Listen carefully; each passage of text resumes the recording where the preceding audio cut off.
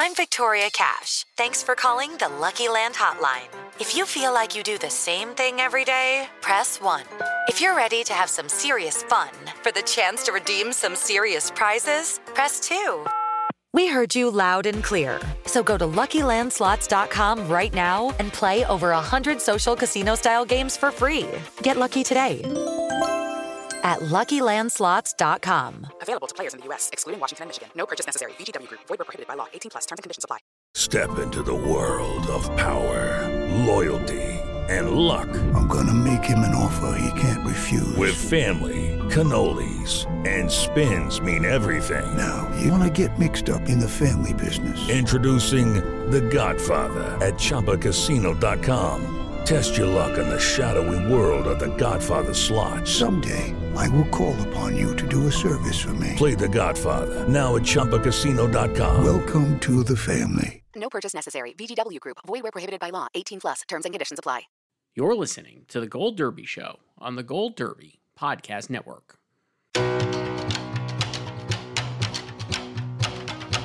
Welcome back to Gold Derby. I'm Christopher Rosen. I'm joined by Joyce. Hey, Joyce, we have another great week of emails and stuff to read. I think we're going to, but I think we're going to start with The Killer. Is that what we came up with? David Fincher's new movie on Netflix, Friday. Yes, finally. A movie I can't wait to watch again. One of my favorites of this year. I went and saw it again in the movies, Joyce. One of the few movie theaters playing it. So are you going to watch it again this weekend on Netflix? Oh, probably not this weekend, but I will absolutely watch it again on Netflix. It's in my mind, a perfect Netflix movie because it's less than 2 hours and it's very episodic. There's like 6 chapters and very watchable. Yeah. It's so watchable and just so economical and simple and crisp and lean. How many other adjectives can I come up with here? But it's like, that's just the way it is. And it's just this really fun revenge thriller. So this is the Fincher mode that I love. I like it. It's funny. I actually don't even know if I think it's great, but I love watching it. How's that? It's a great dad movie. Yeah. I had a great time when I watched it. The thing that's fun is, like you said, it's like a typical revenge thriller. There's elements of like John Wick, certainly, and like all these other movies that you've seen before, probably within the movie, including Haywire, which I actually think is like the most analogous to it, is Steven Soderbergh's Haywire, almost down to where I know Soderbergh obviously spent a lot of time like with Fincher on this. Like he last year, and like Soderbergh does like his diary. I think he watched it like 4 times last year in like 2 days. So I feel like he might have been giving notes, or I know they have like that kind of collaborative relationship. So I do think it's a lot like that movie as well. But then I also think it's funny to think about it as a response to Mank, and also just in general, like Fincher. It's like there is like a deeper level to it beyond just like this like completely perfectionist guy, like, or like who's like, yeah, a lot of people have said it or called it like a metaphor for his career. It certainly is a little, but I was like, this is not to get into spoiler stuff, but the movie starts with a botched job, and that is a spoiler, I guess, if you haven't seen the trailer or don't understand the concept. No, that's in the log line. That's not a spoiler. If it's in the log line, it's not a spoiler. If you don't read the log line, that's on you, but it's in the log line. It starts with a botched job where the killer, the title killer, played by Michael Fassbender, has spent a lot of time on narration. He might only say out loud in the movie like 20 lines, but like there's tons of voiceover. It's kind of like Jason Bourne last Bourne film. It's like 50 lines. He spends the whole opening of the movie talking about how fastidious he is and how great he is at his job, basically, and then he has a fuck up. And it reminded me a little of like Mank, and I know because I think Mank is great. I do love it still, but I know people do not like it, and I do think a lot of this movie is like his response maybe to Mank, and the whole thing, the way it like kind of ties again, like I won't spoil this, but I think the way the movie ties into like the way he takes revenge and who he takes revenge on and how it kind of wraps up, it does feel like a broader metaphor for like him and then Netflix and like as a filmmaker. Like all these different things. So there is like a layer of that on top that'll be fun to revisit on many rewatches, because like I said, I think it's very watchable. It's incredibly rewatchable. And like you said, it's episodic because he goes about his revenge plot one by one. Yes, there's So, chapters. and then there are title cards and everything. It's great. Love and then a he has chapter different. The best running gag is just his different aliases at every stop. Really great. Loved it so much. Just really, really fun. And yeah, Michael Fassbender is great in the role. Like his voiceover, impeccable. There's Oscar for best voiceover because we know he's not getting into best actor. No, but it like so droll, so dry, so funny, and yeah, like the whole movie rests on his performance, and he just slays it. So, and then there's the other actors come in their chapters. Yes. And they're great. Like Tilda Swinton, really good in her scene. Really great. People I really liked. Charles Parnell was great. He played. Yeah, he was really great. And then people I'd actually never seen before, but I did love, including a woman, Carrie O'Malley, who plays the secretary for Charles Parnell's lawyer character. Yes, it was quite good. Dolores. Sala Baker plays a key character. He's the brute, Joyce. If you remember. There's a really, really great fight scene in this film. Pretty I love awesome. a fantastic fight scene, and this delivers. Just a lot of good people in it. Arliss Howard showing up at the end in another key role. Just like a lot of small parts, and then Fassbender, like obviously the whole time. This is not a movie. I don't even think Netflix would argue with this. That is going to be like a major Oscar play for them in best pick, in top of the line, I would say. Oh no, and I was talking to someone a couple weeks ago, or even months ago now, before I saw this, and who was like sort of part of the film or like working on the film, and they also were like, yeah, we don't really envision this as like an Oscar play, or they don't, like if it gets Oscar love, that would be great, but it's like they don't really expect it to. And I was like, yeah, me either. That it just never felt like that to me. Like it just felt like this really good movie that's released in the fall, and it's just not going to get recognized by awards, and that's fine. Like not every great movie is gonna get showered with trophies. I think that's also kind of a symptom of award season. We expect everything that drops in Q4 to be in the running for an Oscar, and this doesn't really have the makings of that. And I don't know, like I think it could, like its best hope will be like some crafts stuff, right? Like the editing is great. Editing that would be awesome. So it definitely, I absolutely right. What you're saying there is true. I love my favorite movies of this Q4 so far have been all the movies that I think are great and won't get Oscar, like this and Saltburn and stuff. I'm just like, oh, these are just great movies, and they're not actually like going for awards. That said, Fincher's history with Oscars is very spotty, like we know, right? And then also he does get a lot of his craftspeople, and we've seen that before. So editing, like you mentioned, is Kurt Baxter, who's already won 2 Oscars. I don't think he's going to win back to back. But I think he could get in. I really do. If the movie is like the editing and cinematography, which is Eric Messerschmidt, score, another winner. Another winner. He won for Mank. Score is Reznor and Ross. I don't think it would get another in. Winner. Sound, I think could get in. I like the supervising sound is Ren Kleiss, who has like 9 nominations, including for like. If you're a Smiths fan, you would also love this movie. So I'm like, I do think there's a world where it could get in. Like I was thinking, it reminds me a little of. It's not a great comp, but it reminds me a little of like Ballad of Buster Scruggs. Remember how that got like 3 nominations, and it was just like, where did this come from, and how did Netflix get this to get 3 nominations? And one of those was, I think, a screenwriting nomination.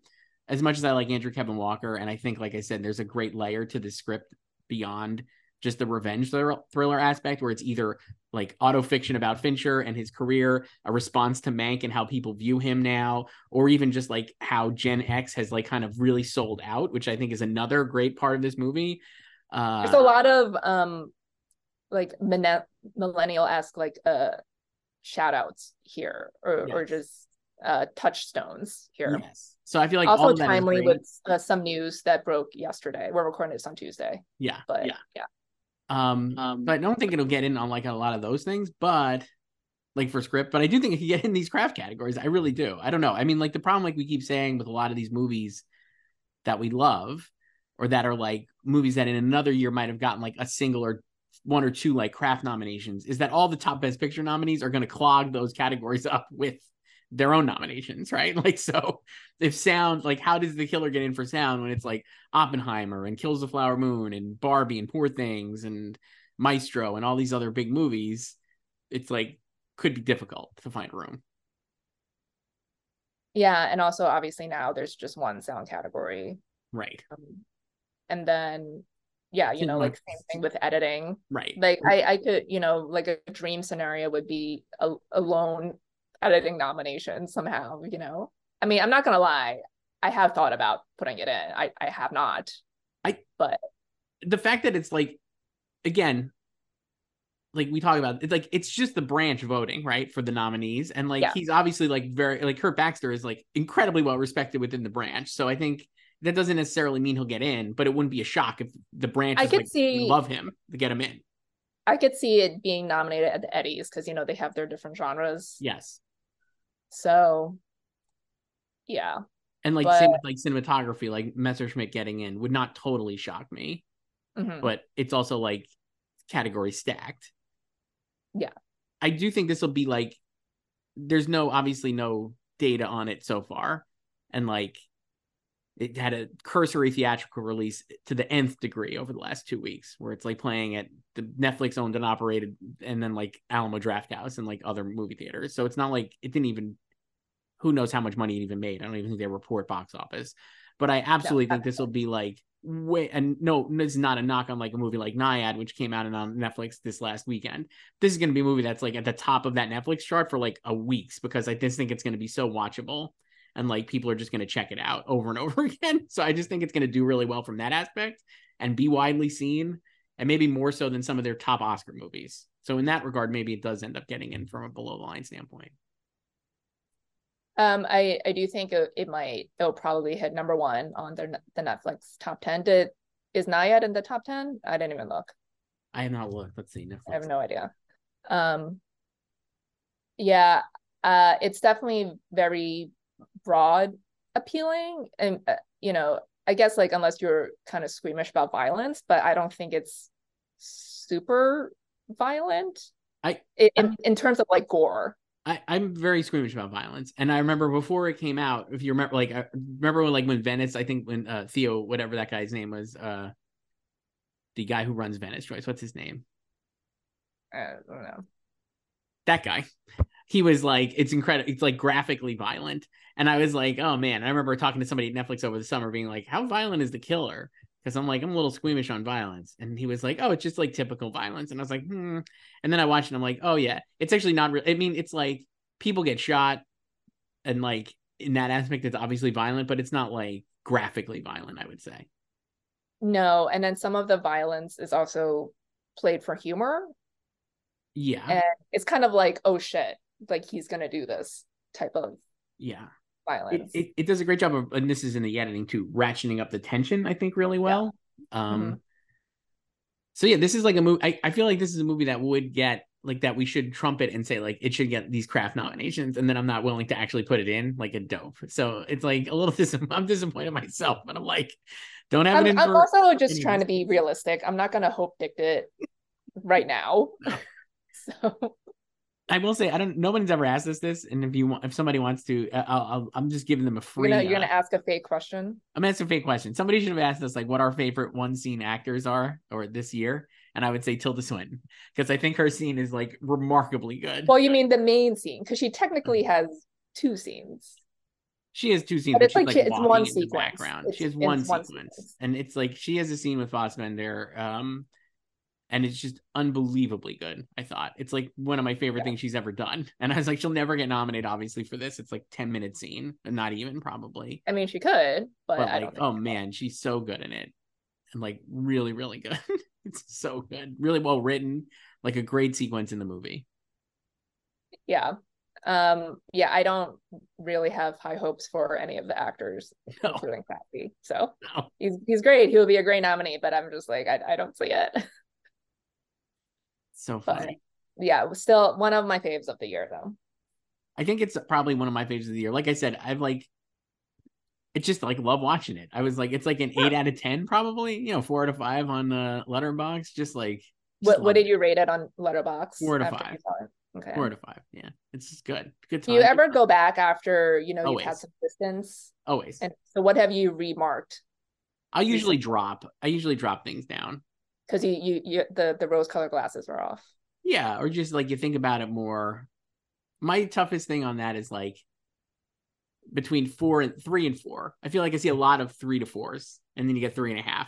And so sometimes I'll be like, and this is out of 5. And sometimes I'll be like, that was like a borderline 3.5. Maybe I'll just say it's a 3.5. And then I'll just like think about it a day later, 2 days later, and be like, it's like a 3. It's fine. I mean, like 3 and 3.5 is how I feel about most movies. Same.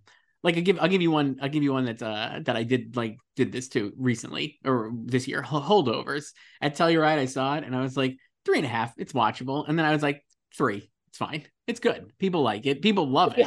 You didn't see it again. It was just I didn't see it again. A lot of times I'll see passed. things again. So like The Killer, I wanted to see again because I found it like really tense, and so I was like kind of like, what's going to happen here? Now that you know what happens, it's a good theatrical experience. It is. It's a good thriller. And I was thrilled. And then I watched it again and the second time, and I'm like, okay, now I can like chill and like be like, oh, okay, I know exactly what's going to happen. Yeah, here. you know the plot. You were spoiled because you've seen the Yes. movie, and yet you still want to watch it again. So. Of course. But then something like The Holdovers, I would definitely see again, but it's not like I need to see it because I was like spoiled. You know what I mean? Like there's not like I was not like hiding my eyes or anything during The Holdovers. Whereas in The Killer, some of the scenes I was like, what's going to happen here? How's it going to play out? You know? Well, The Holdovers is also opening wide. Yes. This week. Joyce, I made a move. What did you do? Well, as you know, I had dropped Paul Giamatti for my best actor for Coleman Domingo, or for Leo, actually, to get Leo back in. Now I dropped Coleman Domingo to get Paul Giamatti back in. And this is without seeing The Holdovers again. Or Rustin. So what influenced this? Just the general vibes. I mostly operate on vibes. I mean, like it's being watched because it's been unlimited. So there's it's mostly vibes. I don't know. I think I can make I have made the case for either of them getting in, and it's possible they both get in. But I'm just like, I think obviously The Holdovers is a stronger movie than Rustin, and so I keep going back to that as like, without Coleman Domingo being able to be out there talking about how great it is to be Coleman Domingo, seems pretty fun. I feel like it's just to be him, not to play Bear and to play the Rustin. I think if the STAG strike ends today or tomorrow or next week, then maybe he'll have a lot of room. But until that happens, I'm just like, man, I think this is the type of performance and movie that needs an actor out there like cheerleading it. And without it, Paul Giamatti and The Holdovers actually doesn't necessarily need that. Well, Rustin is hitting Netflix next Friday. So Are you going to put Coleman back in next Friday or next week? No, probably not. I do think that'll be really, really well watched on Netflix. I think that one's going to be like a popular title as well, probably more so than Naiad, even though I think Naiad probably did pretty well. They didn't update their top 10 yet, Joyce, because we're doing this on Tuesday. I think they updated on Tuesday, and we're doing this Tuesday morning. So I'm sure it was pretty well watched, or at least in the top. I mean, the number one movie on Netflix for now is Old Dads. Can't say I've seen that one. I have not seen that either. So. And then Pain Hustlers in second. I have also not watched that. Same. And it seems like Netflix not as interested in that one from an award standpoint, at least, I guess. No. So Naiad definitely could probably get in there. I think Rustin will do pretty well on Netflix, but and I could see putting him back in. I'm like, it does feel like there's 6 for that slot.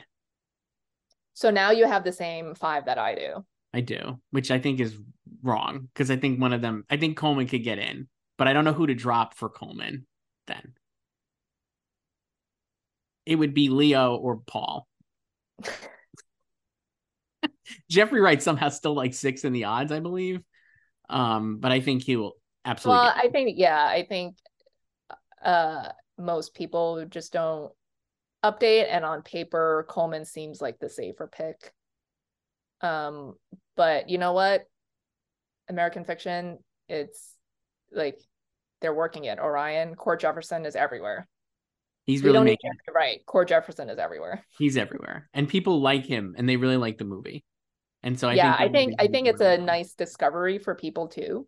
yes. Like they're surprised by, like maybe they go into it like knowing it'll be funny. Maybe they've seen like reviews and stuff, but there is more to that movie that is not spoiled in the trailer. There's a lot missing in the trailer for that movie. Which I'd be curious to see. I mean, is talking about what the movie's about. I don't even know anymore. People have got me so tied up with these spoiler things, but there's a whole other aspect of the movie that's like a family drama. I think that's not a spoiler to say based on like whatever, but the trailer is more also leans into about the book, book and the kind of like mockery of progressive morons. Yeah. And that I think, how would you describe it? I think that storyline, the book and everything, that it dovetail with the family storyline. Yes. But obviously this is the selling point when you're trying to market the film. But I will say I could see them doing they're absolutely going to do like another round of marketing that focuses on the family stuff, especially because I just think like that will also help get other people into the movie. Yeah, and also, I mean, remember the reactions out of TIFF were like Erica Alexander, and she's not even in the trailer. Like that whole storyline is completely missing from the trailer as well. So, yeah, I think it's like a good balance between like the satire of just the commodization of like Black stereotypes, and then the family drama stuff. And then I also think it works on a third level, which I think is like the family stuff is actually a little like some of the satirical stuff that it's mocking, that it's played straight and then works as its own thing. It's like really well done. Yeah, and the ending is great. We have a lot of great endings of films this year. We do. Yeah. We'll talk about American Fiction in a few weeks, I guess, when it's closer to coming out. But so where did you just put Paul back in fifth? Because you're ready to drop him at any. I had Paul, I had him in fifth, and I had Coleman in fifth. So I just put in Paul in fifth. I have Bradley in first still, then Jeffrey and Killian, and then Leo, and then Paul. I'm still not convinced Leo's getting in for sure. I don't believe that at all. I have him in, but I'm not 100% certain that he is getting in. I still don't know any regular person who's seen Killers of the Flower Moon. My sense is that not a lot have, though. They obviously have, based on like people have seen it, you know. Well, yeah, it's like I think the Marty stans have seen it, maybe the Leo stans as well. I think it's mostly Marty stans. Let me ask you this: this is maybe anecdotal and completely bubble driven, but when we talk about like movies, theatrical versus streaming, right? In general, people are always like when the movie's in the theaters, it has much more of a lasting footprint, and that. Like it helps, like people like are paying attention and there's more stuff. And with Flower Moon, I felt like there was so much noise around it going into the release. And now we're 2 weeks out from the release. And I feel like I don't really see a lot unless it's people being like, actually, it's not failing at the box office. Like we were saying, like that's like a big thing now that people want to like defend its box office honor.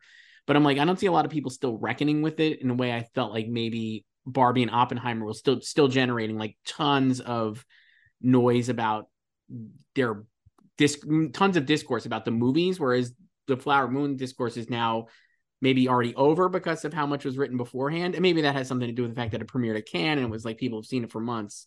But now I'm like, it's mostly focused on the box office. I don't know. It just is weird to me based on like what kind of we established what we know about movies in theaters versus just being on streaming. I agree. Like the first week of its release was when the discourse was heaviest about the film itself and like what it means and what Marty was doing and the ending and everything. I think within the last week, well, we have Marty's reaction to the Brendan Fraser backlash. That was a whole other cycle of press. Right. He has that girth. And then yeah, like you were saying, like over the weekend, it was just like people coming out to defend its box office, which is completely fine for this movie. It's made like 52 million. No one ever expected this to turn a profit on a $200 million budget. And everyone knows this is not why Apple bankrolled this movie. Right. So not for box office. And, but yeah, there was like over the weekend, people were just very, very up in arms about a specific tweet. That was just dry box office copy. But I would just like, the flip side to that too is like, this actually shows the power of like Leo and Scorsese, I think, as box office generators, because I'm like, if literally anybody else was in this movie, I think it would make like way less, let's say. Like, I just can't imagine like people lining up to go see a 3.5 hour movie if it wasn't like Leo and Scorsese. Oh yeah, I think it's maybe not entirely, but like a lot of it has to do with them, and obviously there was so much anticipation for the movie for years, right? So but I do think like before the movie opened, because of the reviews and everything, and then there was some tracking that was pointing to like 29 million opening week, and I'm like, that's not touching that.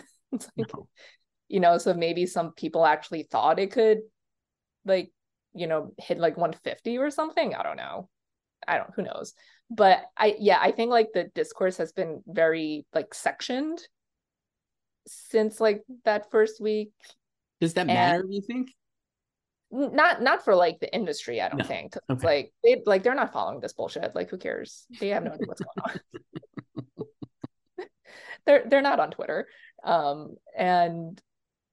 I guess like for like the general conversation, this is what it's amounted to. Right. It's like every couple of days, it's like some new like fake controversy with this movie. Yeah. I don't know if that's good or bad, I guess, is what I'm trying to figure out. I guess it's but that's just like for the general public. So I don't know, like, you think that will impact its Oscar chances? I think everything impacts its Oscar. I think everything impacts everything. So I do think that if it's perceived as like a success or like something that people love, that helps inside the industry, because people want to root and back a winner. I don't know if this is a winner or not, but I'm just saying, like, I think that, but I don't think it's a loser. No, it's not a loser. And certainly not because the box office, but I'm just saying, like, in general, people want to back the movie that has got like everybody excited. And I'm not sure if this is excitement that more, I don't know. That's the thing. But I think it is, it's not excitement like Barbenheimer, but it's like excitement in terms of reverence for Marty and what he did. Yeah. And it's like, I think it's like a lot more respect than passion, maybe. I think it is too. I'll give you one I saw. We didn't even talk about this, but I just thought of it because you said Barbenheimer. Last week I went to a special event for Barbie, Joyce. Oh yeah, moderated by Tony Kushner. You sure hell I went for that. You know that, right? I was like, hell yeah. And you know who loves Barbie? Tony Kushner. Just raving about it. I mean, when they sent that invite, I was like, he probably volunteered as tribute. It was like, I've seen it multiple times. Called it a profound piece of political art and made a very strong case for it. And Greta Gerwig and Noah Baumbach were there. And I was just like, this movie could really win Best Picture, or certainly they could win. I definitely feel like they're going to win an Oscar, though, the two of them. I think so. They'll win screenplay in either category, you're saying? I think they would, honestly. I haven't. I think I maybe moved it up to first in original. Let me see if after that screening. I did. I really did. I was just like, it just feels like right now I have adapted screenplay American Fiction over Poor Things, and then original Barbie over Holdovers. So. I mean, I can see American Fiction winning adapted. So I feel like if the Oscars move Barbie to adapted, then that lineup is set. I have American Fiction, Poor Things, Oppenheimer, Killers, and Zone of Interest. Yeah, I have that too. If Barbie was an adapted, which would you drop? Zone of Interest. I might drop Killers, Flower Moon, but Zone of Interest probably makes more sense. I think their narrative of the script is, they changed it 2 years in, right? Yeah. But yeah, you really could see Barbie winning for Greta and Noah. It just feels like a perfect Oscar win. How many more Barbie Q&As are you going to go to, and then before you predict it to win every single category? It depends who's moderating them, I guess I would say. But I will say, like, I do think there's a great enthusiasm for the movie. I don't have a winning every category, but I do have a winning screenplay. And I guess costumes. I think I have costumes too. You have I think I have Poor Things. Production design. Oh, I have production design. That's right. I couldn't see the headlines. I have production design too, which remains great. Yeah. Just have so many emails. Should we read some of them? Slugfest@goldderby.com. Are they fake questions? Like the one you asked before? No, and they're real questions.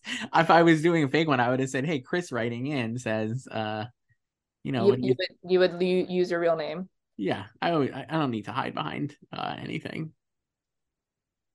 Let's see.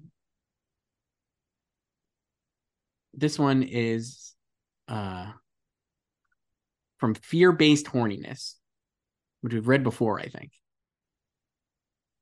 Hi guys, hope you're doing well. I really appreciate that you read my last email. FYI, my name is a Kimmy Schmidt reference, of course, delivered by the iconic Jane Krakowski.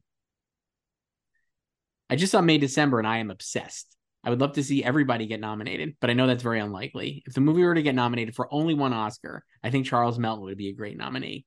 He's also well positioned to be the breakout star, even though he's been around for 6 years, LOL. Since the Golden Globes now have 6 nominees, I feel like that could benefit him greatly.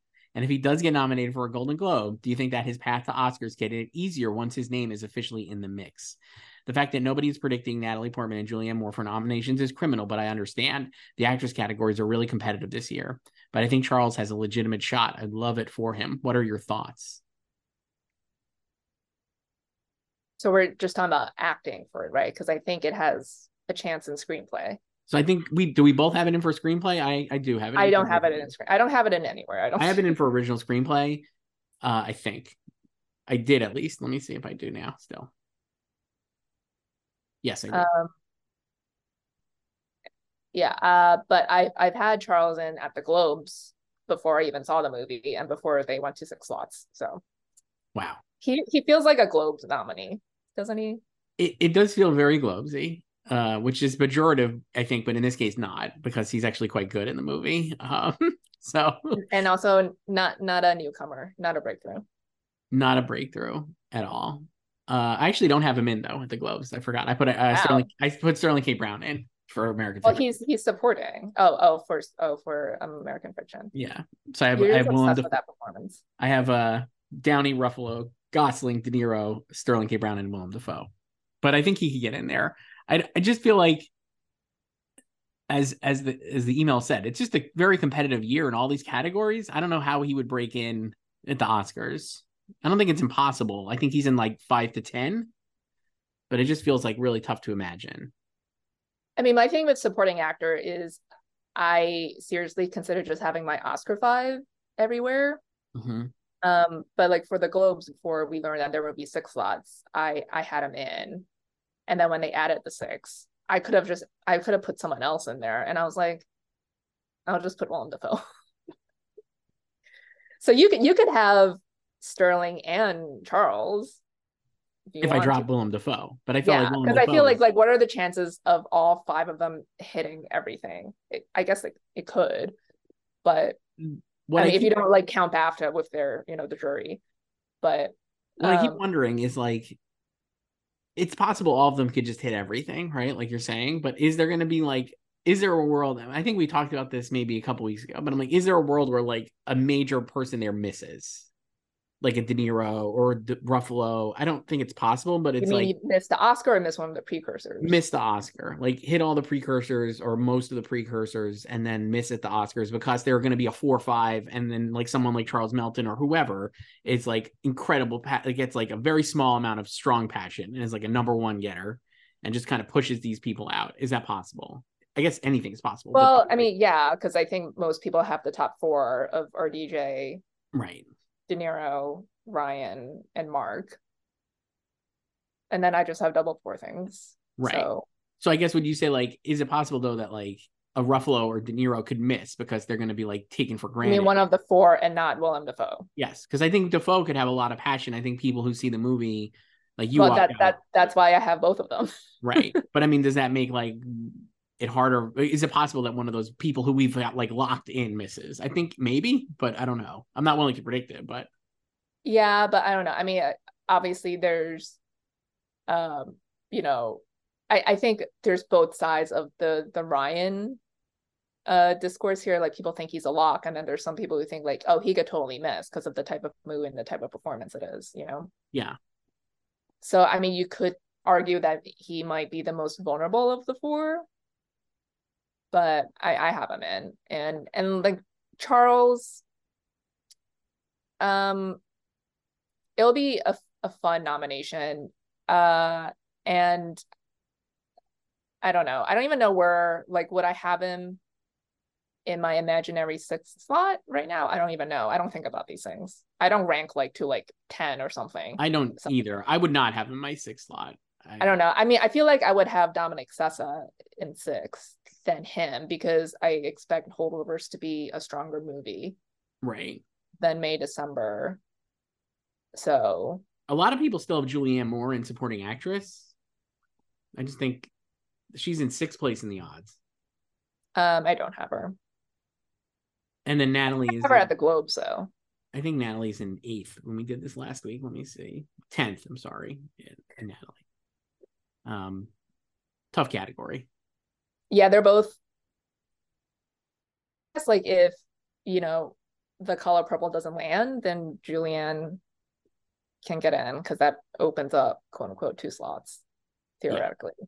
So Natalie will have a tougher time. Do you have a preference between the two of them in terms of performance in the movie? Natalie. I agree.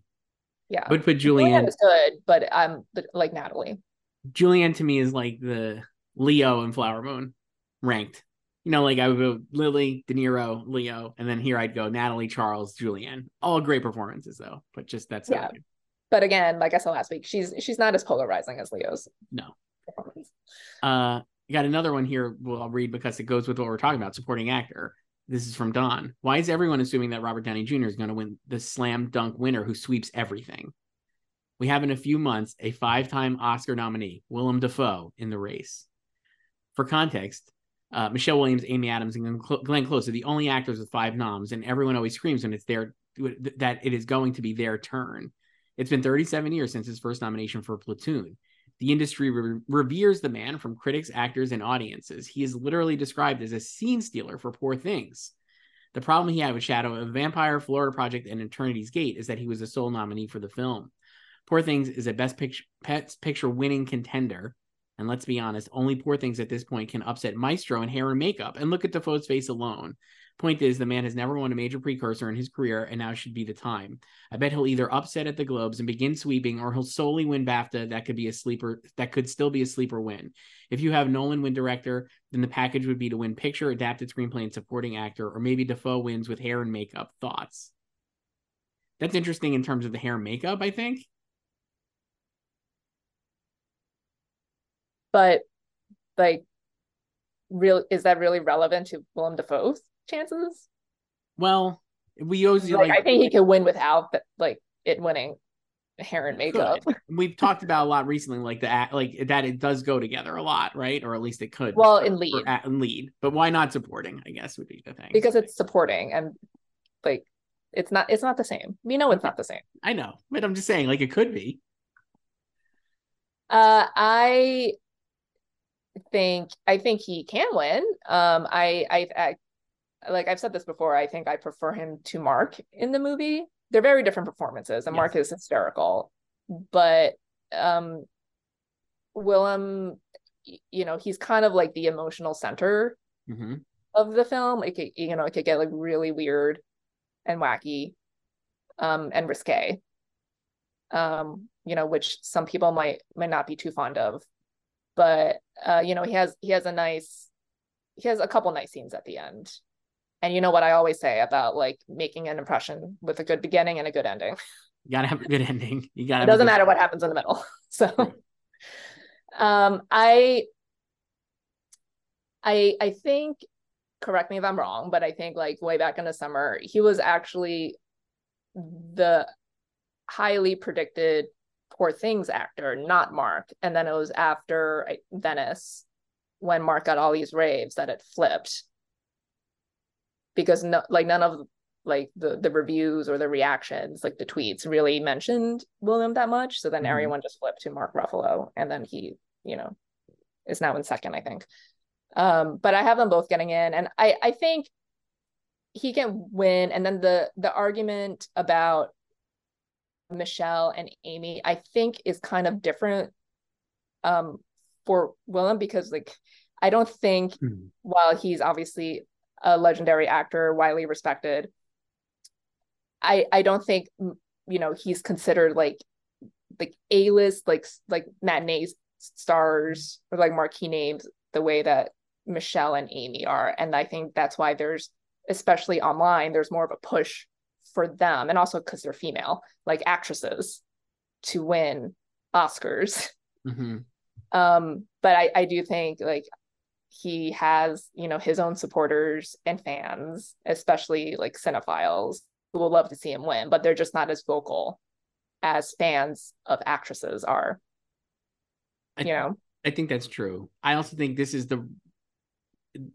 not his fault, but I think it's the wrong year for the "it's time" narrative for him, because everyone else in the category is "it's time," right? Like Downey, Gosling, and Ruffalo all would maybe stake claim to that kind of thing as well. Not De Niro, because he's obviously won, but I just feel like, well, I mean, numerically, he has the edge over them. Sure, he's got the most nominations, but I think Yeah. like the fact is, like, people are like, Downey should have you know what I mean? Like, it's like, I think that narrative would hold more water if they weren't also involved. Just because Downey doesn't have the nominations doesn't mean he hasn't deserved more nominations. Yeah. I also think there's something about, regardless of how you feel about RDJ's performance in Oppenheimer, I think there's just something that feels Oscar-y about it. Yeah. Like I think like De Niro is probably better. Like his performance in Flower Moon, I think I might prefer more to RDJ and Oppenheimer. I haven't seen Oppenheimer since July, so I don't know. But I also haven't seen Flower Moon since June. So, but like there's I don't know. I think like there's something, I think I had more like visceral reaction to De Niro in Flower Moon. This is like, I haven't loved him like this since The Intern, I think there is a little bit of that to the discovery, yeah, aspect, right? But I think there's just something about like RDJ as Strauss, and then the way the character is in the movie, and the heel turn at the end, it feels like very movie star-ish, and something like the Oscars like. And then, like you said, like De Niro has also won before. Right. So it's like, do they want to give him a third for this? And then, they already snubbed him for The Irishman, when at this point, 4 years ago, everyone was predicting him to get in. Mm-hmm. Totally different performances, but it's like, yeah, he has more of like the Pacino performance in Flower Moon compared to the Leo performance in Irishman. So yeah, and then there's Ruffalo too, who is kind of like a younger version of Willem Dafoe, I think. Mm-hmm. Yeah, and they're both in the same movie. I don't know. Yeah. It's tough. That is really a tough category. I don't know. Yeah, I mean, it'll be fun if they split precursors, but again, I could just see RDJ sweeping too. Who do you think will win at SAG? RDJ or Gosling? RDJ. Interesting. This one's from Justin. Subject line is Head versus Heart. I have a theory about Best Picture, at least since the 2009 expansion, and especially with the Academy membership changes. The Best Picture winner will usually tug at the heartstrings unless there is some sort of consensus that a cold movie, in quotes, is basically flawless. I don't think that emotionally affecting movies are worse. Moonlight sure is an emotionally affecting movie after all. But when the widely perceived technically superior movie loses steam, I think this is why. Quote, weird or goofy movies can win if they hit the heartstrings, even comedic ones. But there better not be a single criticism that sticks if your movie is less emotionally driven. Among the contenders this year, then, do you see any movies that are less emotional but basically beyond reproach with voters? And if not, what movie might capture the emotional impact it carried across the line?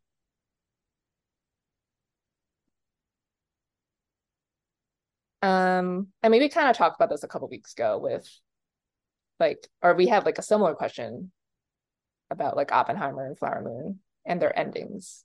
Yes. Well, I think like the emotional aspect, they're both emotional in very different ways. They're not uplifting necessarily. Like Flower Moon is kind of like a feel bad ending, but it's a great ending. Yes.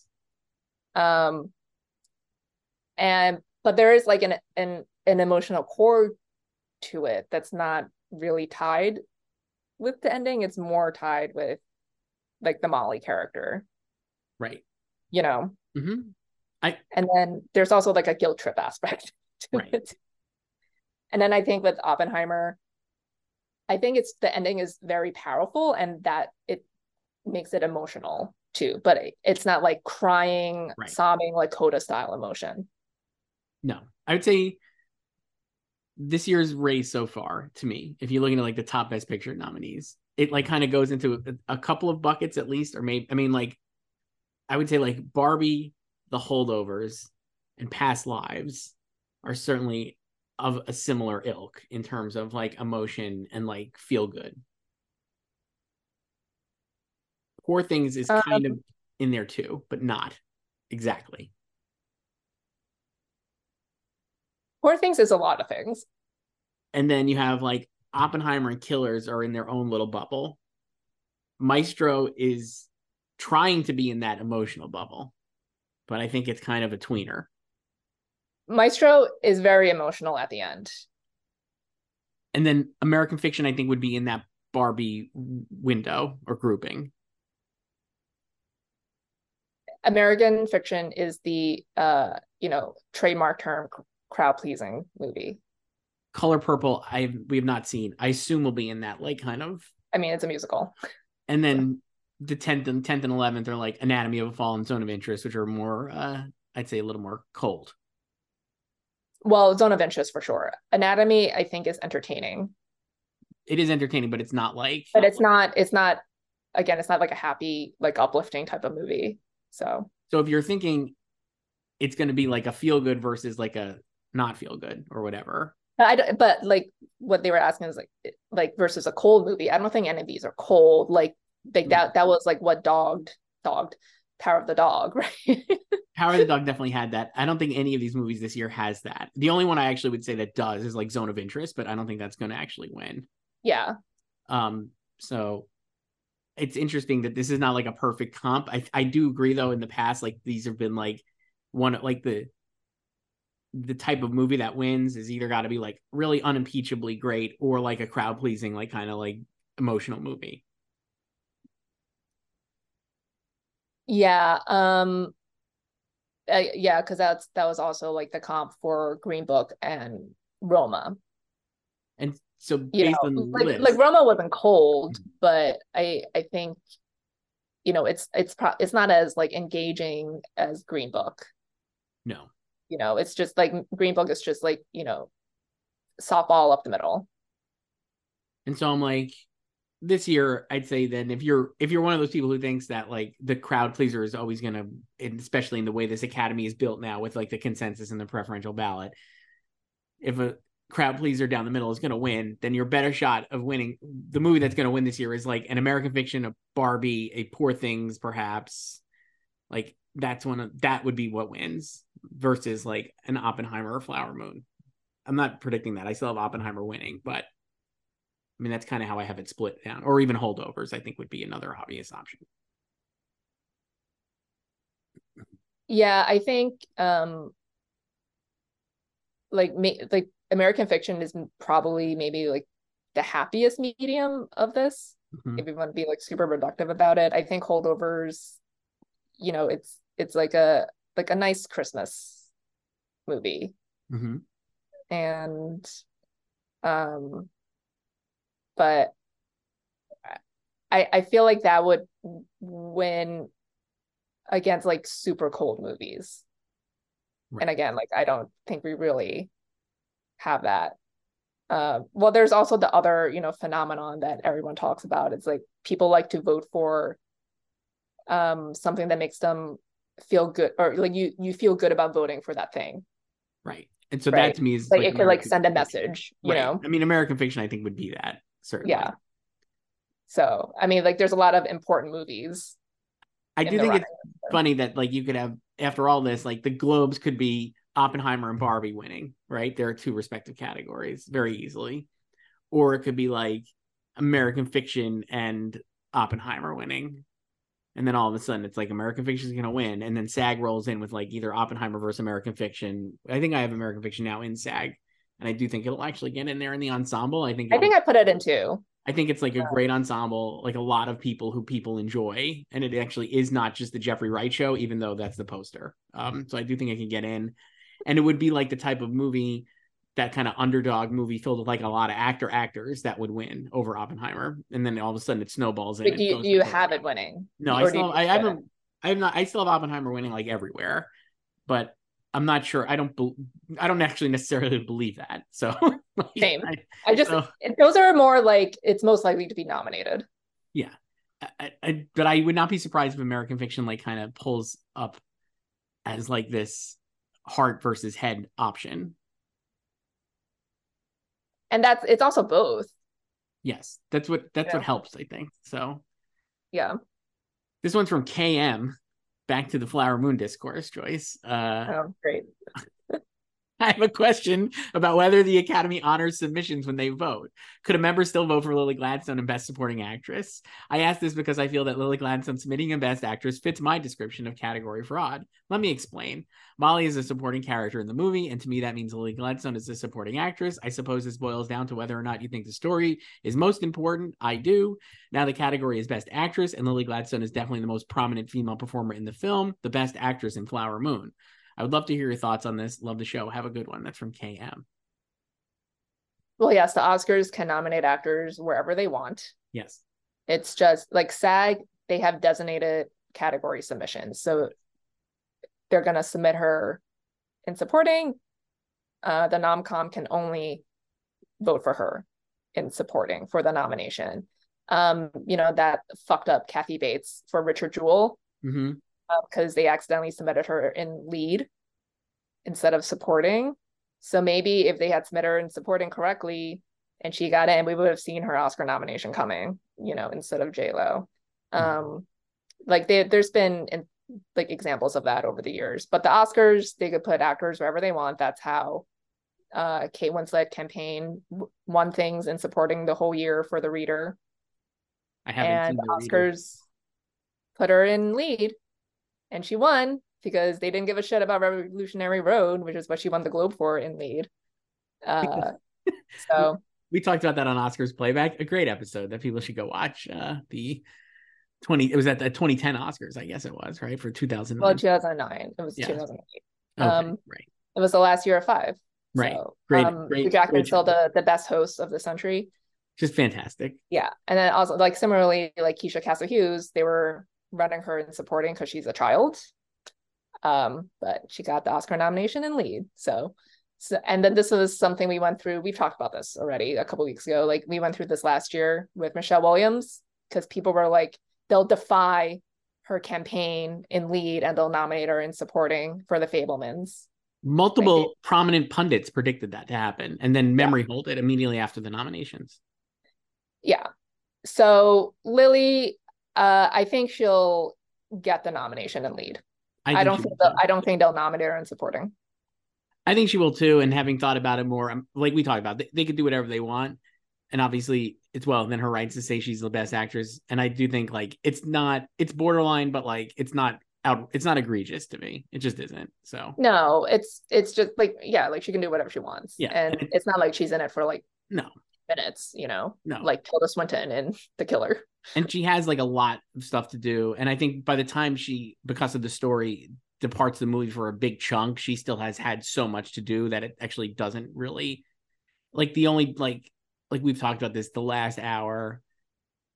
The tough thing is I think she is so good and the most compelling part of the movie. So when she's not there, the movie kind of dips, but then also she's not there because that was the story. And I don't really know how to fix that. I don't even know how I would have how they could have fixed it otherwise, really. I mean, I think I kind of talked about this a couple weeks ago. I think they could have returned to her after the arrest, more stuff with her. Yeah.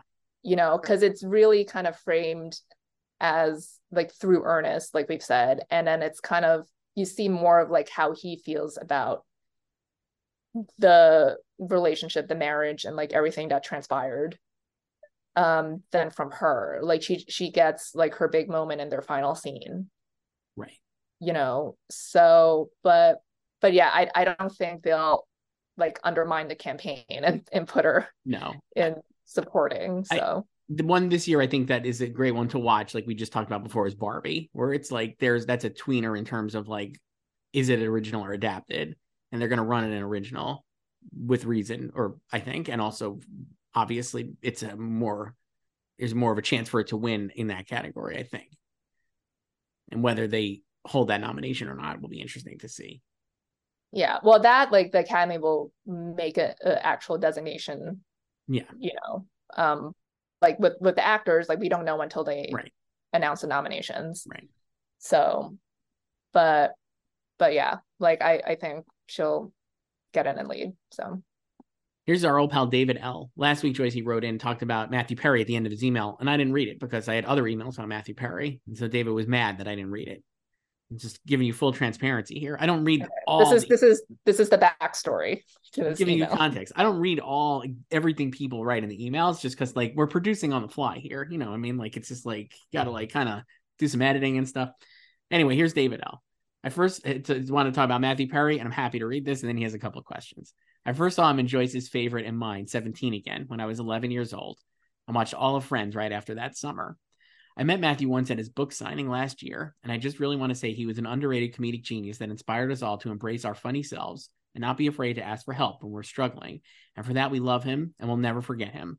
As he said as Chandler in the episode, the one with the blackout, yes, he was some guy. That's a nice tribute to Matthew. And gum would also be perfection. And now, David's two questions. My two questions are now that the WGA Awards were historically delayed to after the Oscars next year. Do you think the more ceremonies will get unreasonably pushed depending on the length of the strike? And do you think this could affect some surprises or upsets in terms of win at the Oscars with a little rubber stamping to piggyback off on? Tell me your thoughts. It's from David L. Well, as we're recording this again on Tuesday, the SAG strike still on. Yeah. So what we say after this, it could be, as my friend Joey Tribbiani would say, a moot point. But let's assume the strike is still on. Who knows what will happen to the SAG Awards? It's like the studios are now allowed to submit, obviously. We know this. But like what will happen? The nom-com? Like how will the strike, if it continues, affect voting? And obviously they could move the ceremony as well. So I'll just say this, if this is still going on in February, March, like there's way worse things going on than the Oscars. So I don't think this stuff will ever get pushed, but who knows what will happen. I mean, I also, people were like, I don't even know what, like they were, or like I think some of the reactions to the Writers Guild Awards being pushed was like, oh my God, like now we can't use it to predict the Oscars. Yeah, I saw this too. Who cares? It and rarely... also good for the WGA Awards for doing that themselves. Like they should exist as their own awards. Like you shouldn't exist, if you're an awards group, you shouldn't exist just to help people predict the Oscars or to help, forecast the Oscars. It also struck me as strange because it's a historically not great comp. I don't never well, even. Yeah, because there's going to be a ton of ineligible scripts. There's so many scripts that are ineligible. You can't really it just is like not really a reliable indicator to me at all. So it doesn't matter that it got pushed at all. It's great. Let them do whatever they want with their show. Let them do what they want. They're their own thing. Who cares? And like, sure, like it probably won't get a lot of shine in April if the Oscars. I think the Oscars will still stay in March, but I wouldn't be surprised if they move. But yeah, but like, no one knows the Writers Guild Awards exist anyway, except, people like us and like film Twitter, like my friends have no idea what it is. Yeah. My friends have no idea what the SAG Awards are. So, but yeah, everything else, I don't know. I mean, the Emmys, my God. The Emmys, they should have just had happen, I think. Yes, they could be having it, this week. They should have done that. But what do you And then the Globes is the first Sunday. Critics' Choice. I can see Critics' Choice moving. I actually could see that happening too, because the whole show is built on the selfies in the crowd, and so if they can't do that, and also like they just want like more time, like that's their whole thing, Yeah. And more emails at slugfest@goldderby.com. Slugfests with an S. If you're writing this down. This one is from Jane. A new emailer, Joyce. The Killer is out on Netflix this week. And I heard it has a McDonald's scene in it. Who uses McDonald's better, The Killer or Loki? That's from Jane. Loki for sure. And the McDonald's stuff in The Killer, he's not actually in the McDonald's. Like we have scenes in a McDonald's and Loki. Like he talks about McDonald's, and then he gets food from McDonald's, and then we see him eat it, but not inside the McDonald's. Correct. And he doesn't eat bread. Just all no, it's totally like sociopathic, but just makes all sense. protein. Yeah, all protein. All protein diet for him. But yeah, Loki all the way with the McDonald's. Joyce, have they done like Loki stuff at McDonald's? Are they like tying it into? Well, yeah, we talked like the sauce. Remember? Oh, they did that. Talked about this, I think. Are they still doing that though? I haven't gone it since August. Okay. So because the sauce they branded was sweet and sour, and I normally don't get sweet and sour. I also make it sound like I go to McDonald's every day. I do not. So, right.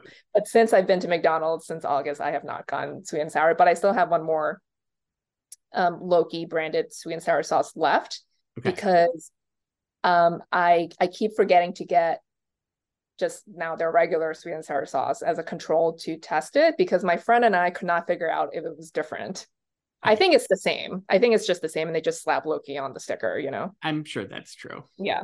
I don't think they're doing a Loki. I mean, they should have done like some Loki, like a Loki meal or something, or like some. Feels like they did a whole thing for Grimace's birthday. Not for Loki. Not for Loki. Rude. This one's from Derek. Hi, Joyce and Chris. Huge fan of the show. I'm so psyched for Napoleon, and Ridley Scott's New Yorker profile was pretty great. I'm curious what your thoughts are regarding his disregard for historical accuracy when it comes to his films, and whether you think this hurts him or Napoleon in the long run. Because I got to find that quote. That was a great moment, and Ridley Scott really. The quote was just "Get a life."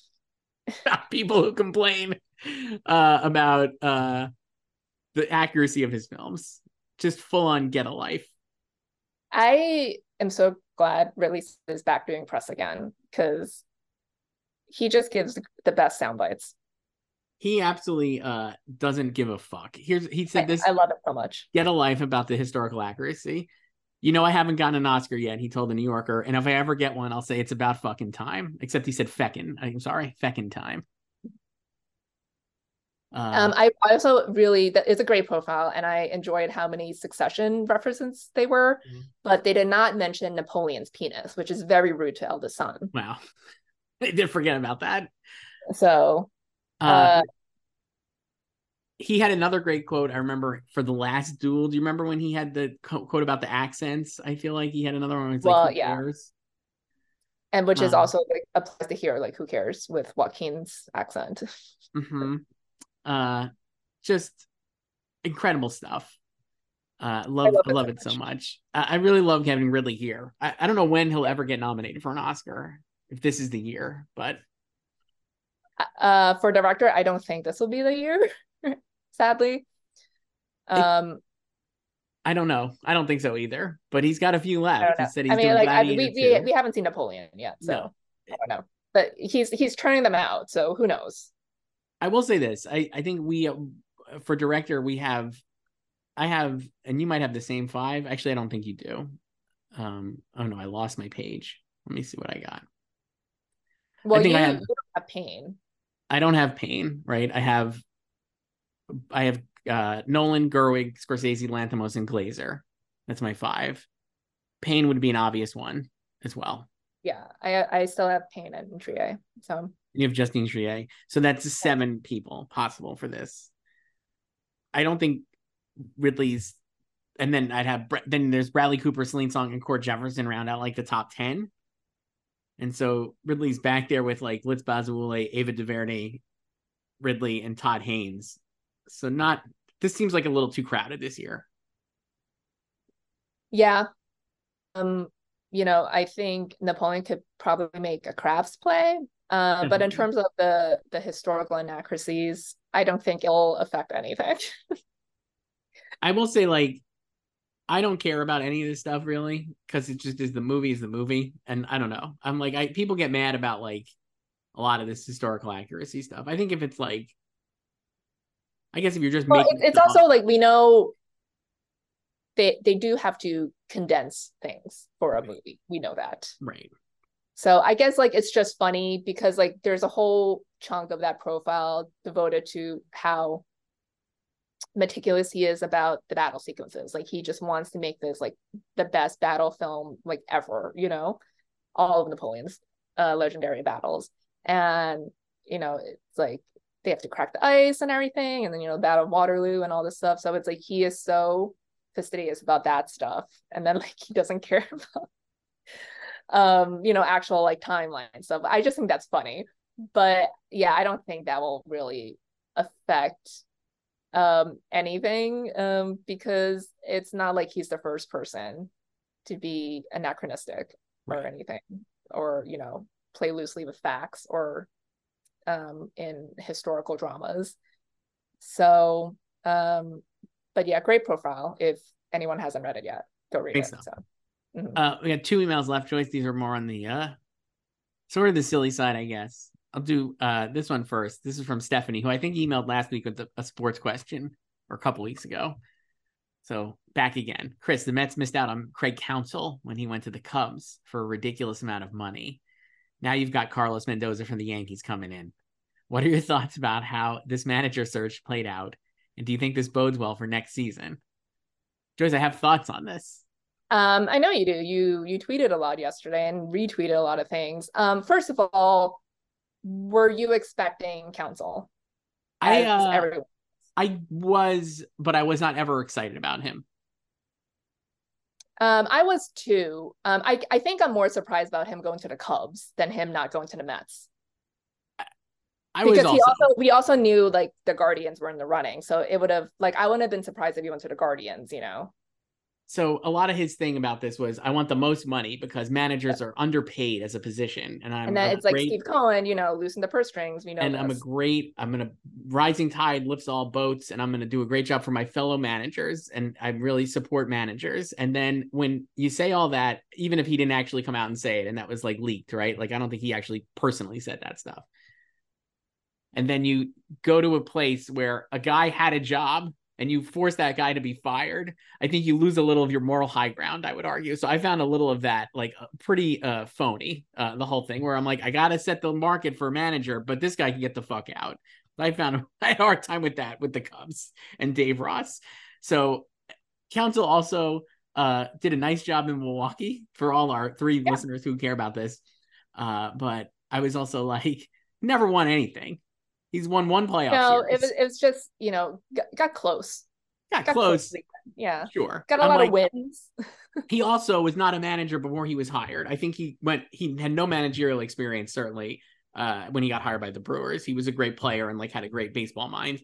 So I'm like, on that aspect, I'm like, Carlos Mendoza could be the next Craig Counsell, right? Like, it doesn't bother me at all. So I was fine with this.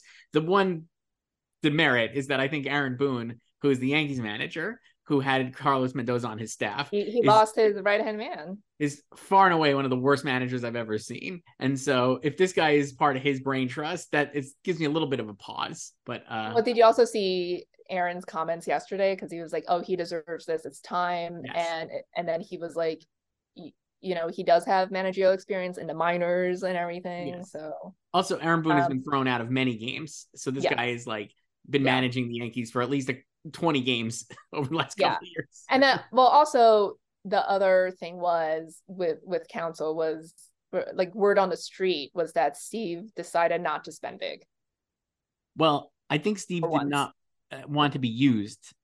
Yeah. This has been going back since I was a kid, where the top free agents will use the Yankees or the Mets to get a better offer from somebody else because they know the Mets. Yeah, they want the leverage back to the table. Yeah. And so I think Cohen is very sensitive to that and has been used before, certainly by Steven Matz. Remember, that was a big one. And and was like, I'm not doing that with this. So you could take what I give you or you could leave. I don't really need you. And the managers are less powerful now than they've ever been before in the sport, I would say, even though Bruce Bochy and Dusty Baker just were like showing that the old school managers can be good. Yeah. So I mean, like, I'm not, I don't know. I guess I have no expectations for Mendoza. I mean, having like, watched managers, like, they don't, like, it's funny, they don't do, like, based on the way the sport has evolved, it's a lot of like the lineups are set by the front office, and it's a lot of analytics and data. Yeah, like they're just kind of like facilitating. So they're facilitating the strategy. Yeah. And then also they need to keep the clubhouse in order and have some kind of, like, you can't lose the clubhouse, right? Like, and I think even Buck, the players liked Buck, Showalter, but they also didn't care about playing for Buck. That was my vibe. So this guy hopefully will be like, they'll care about. Yeah, like this. I think or like I think they'll be open-minded to him. I think like my sense is like the general knock on him right now is like he has no experience doing this. Yes. But it's like, just, give him a chance. Like, we'll see. I also see a lot of Mets fans being like, he has no experience, and then in the same breath being like, they should have just hired Carlos Beltran, who has no experience and was hired and then fired because of the. It's just like you're just upset because it's not the person you want or expected. I think it's because he was on the Yankees. I think if it was like, well, yeah, that too. But it's also like, it's, like you gotta start somewhere. Like there's always gonna be a first time for someone or a manager managing a team. Yeah, there's always gonna be a first time manager. Yeah, everybody. Joe Torre is a first time manager. It's definitely the Yankees thing, and then it's like not getting counsel when everyone thought we would get him. I'm fine with also not spending $40 million. It's not my money, but I'm fine with not spending that much money on a manager. I don't know. Yeah, keep people on their toes. It's like it's like everyone thought you were gonna do this. It's like plot twist. Nope. And speaking of plot twist, Joyce, here's the last one. It's logfest@goldderby.com. This one's from Becca, writing about Loki, which the season finale is this week. I have not seen it. Have you? They didn't send out trailers. No, they didn't send that out. I don't expect them to send it out. I don't think so, but clearly somebody saw it, because in a Variety article they talk about Marvel. Oh, the Marvel story. Yeah. The Marvel story, they talked about it. Anyway, last week's Loki basically just copied Infinity War Endgame. Which do you think is cooler, both in general and visual on screen? People turning into spaghetti or people turning into dust? That's from Becca. Oh, for sure, people turning into spaghetti. Looked pretty great. That was pretty awesome. Got a lot of that in the penultimate episode of Loki last week. I gotta say, like, with reason and justified, everybody's been down on Marvel, and especially the way the stuff has looked, which has looked pretty bad. But I think Loki looks great. The production is awesome. Loki is like their shining star. I still don't really know what's happening. I'd say the writing in the season has been the weakest part. We kind of talked about this, and the fact that Loki was, until this last episode, so backseat to the story, and Loki and Sophie were so like not doing anything, was, I think, a detriment to the show. But it still looks amazing. I think it looks like really good. Yeah, the production design is great. The music, of course, Natalie Holt, our girl, great. Great. And yeah, like I like the fifth episode, even though it felt like something that could have been done earlier. But yeah, it was just like a good like character build for Loki. But yeah, like very, very reminiscent of Infinity War. One of the things with the Marvel shows, and even Loki, I think, is guilty of this, is that they have never once, maybe with the exception of WandaVision, felt like they were anything but movies stretched to 6 episodes. And like you're saying, like they could have gotten to this sooner, like the 4th, or this was the 5th episode, I guess, right? This last week, the one with the spaghetti and the Avengers Endgame ripoff.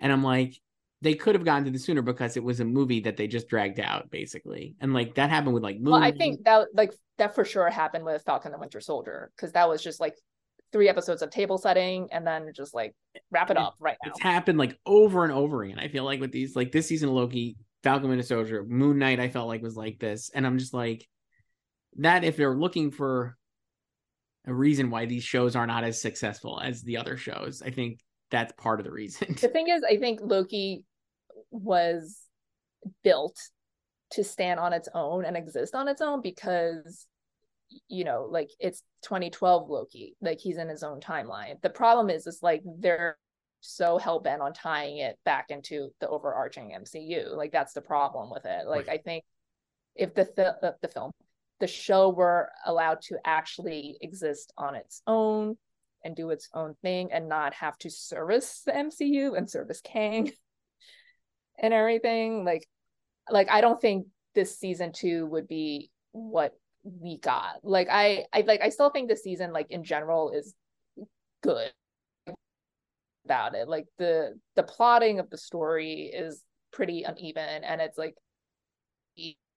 with everything they're explaining with the temporal loom that like I immediately forget once the episode is over.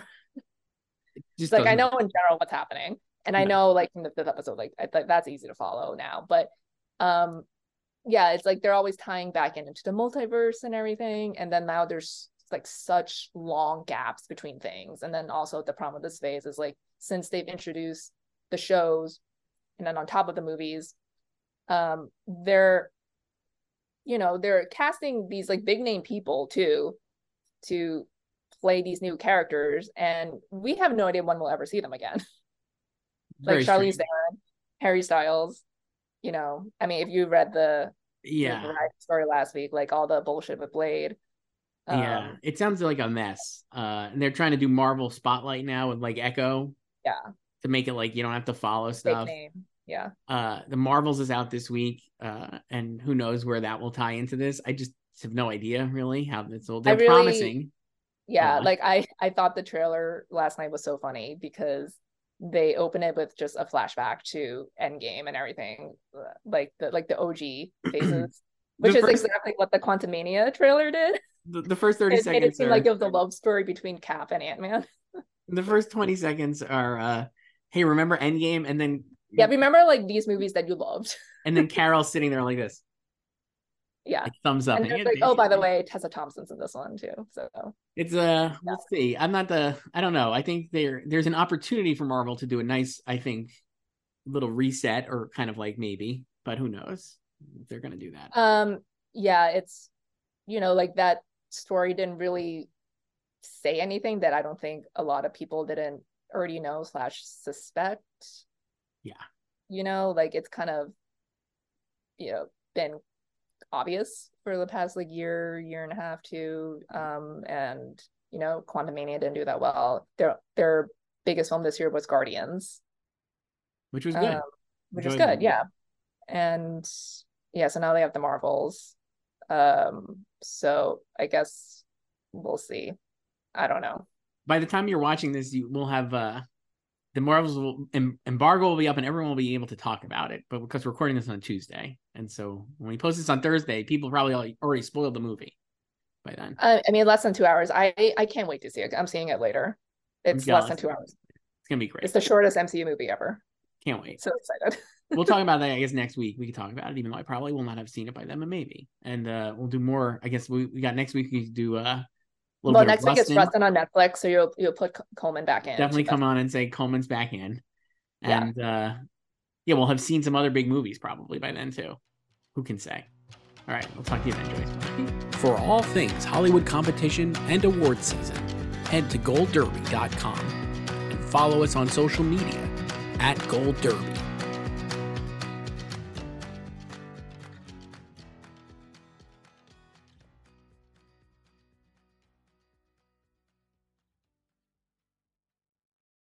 It's time for today's Lucky Land horoscope with Victoria Cash. Life's gotten mundane, so shake up the daily routine and be adventurous with a trip to Lucky Land. You know what they say, your chance to win starts with a spin. So go to LuckyLandSlots.com to play over 100 social casino-style games for free for your chance to redeem some serious prizes. Get lucky today at LuckyLandSlots.com. Available to players in the U.S., excluding Washington and Michigan. No purchase necessary. VGW Group. Void where prohibited by law. 18+. Terms and conditions apply.